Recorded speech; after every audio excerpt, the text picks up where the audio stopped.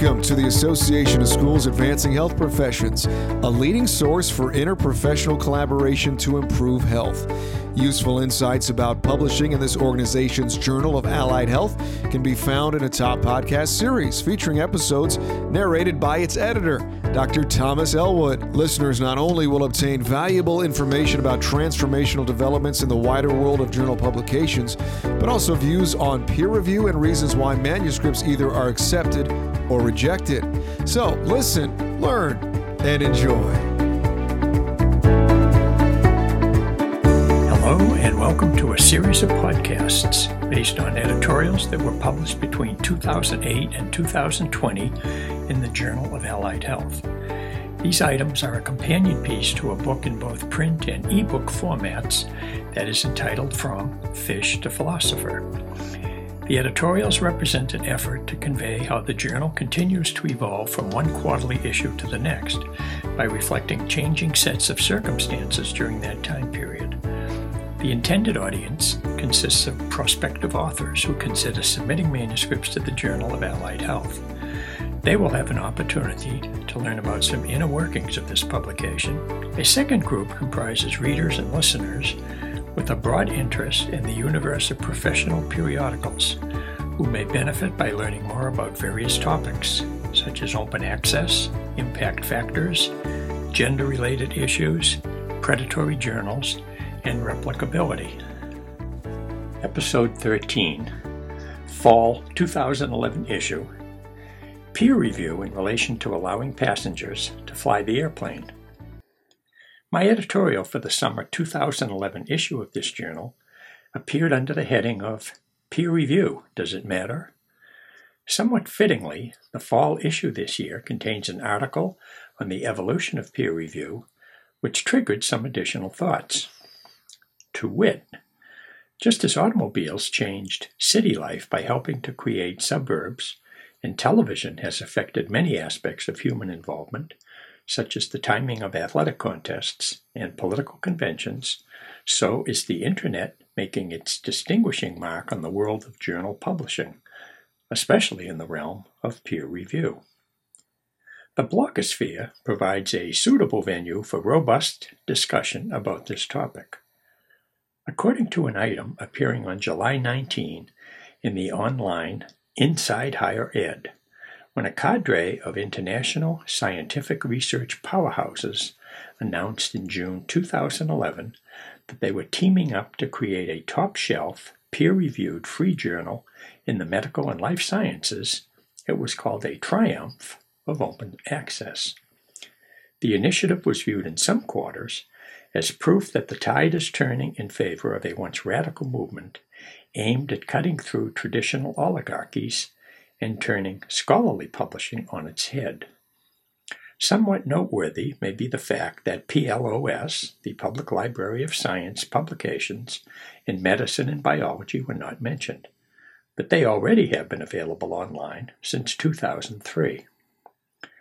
Upon its release, the announcement of a new free journal subsequently was discussed in the blogosphere. Not too surprisingly, the idea was not deemed to be adequately groundbreaking enough. In this context, it would not do merely to lower barriers to viewing scholarly articles. Instead, academe must lower the barriers to reviewing them. A solution would be to develop an app to remove journals from the conventional publishing sphere. Doing so would make it possible to bypass the formal peer review process, taking pre-publication papers and exposing them to a community of users to vote their appraisal. An outcome would be to enable readers to decide which articles deserve appropriate encomia and recognition, rather than delegating the assignment to cognoscenti in the guise of journal editors and their hand-picked reviewers. Articles appraised most highly would rise in the list of published items. Thus, at this juncture, it may be worth asking, should passengers fly the airplane?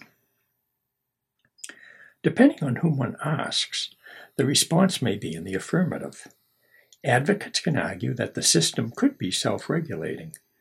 If the community of readers is large enough and sufficiently knowledgeable, information in papers could be checked for accuracy. The most popular submissions would enjoy the most widespread scrutiny. A system could be designed to report any errors. In worst cases, articles could be redacted. A concern on the part of critics might be that open recommendation engines could enable certain articles to receive more visibility for reasons other than quality. But cannot the same risk be said to apply to the traditional method of publishing scholarly papers? Larger does not always equate with better. More reviewers might produce assessments that are shallower. So which is more desirable? Ceding authority to 2 or 3 reviewers, or opening up the review process to a wider community of interest? Perhaps some blend of the 2 approaches might work best. Similar in scope to that notion, Faculty of 1000 was created nearly 1 decade ago.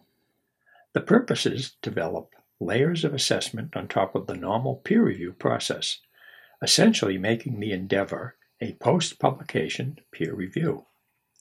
A volunteer faculty of more than 10,000 individuals who have subject matter expertise in various disciplines flag papers consider important and assign scores to them. The Journal of Allied Health, since its inception, has adhered to the traditional pattern of article review. Typically, each paper is sent to 3 reviewers. Because of the broad range of professions subsumed under the rubric of Allied Health, it is not always easy to produce a match between the topic of a paper and the profession of reviewers.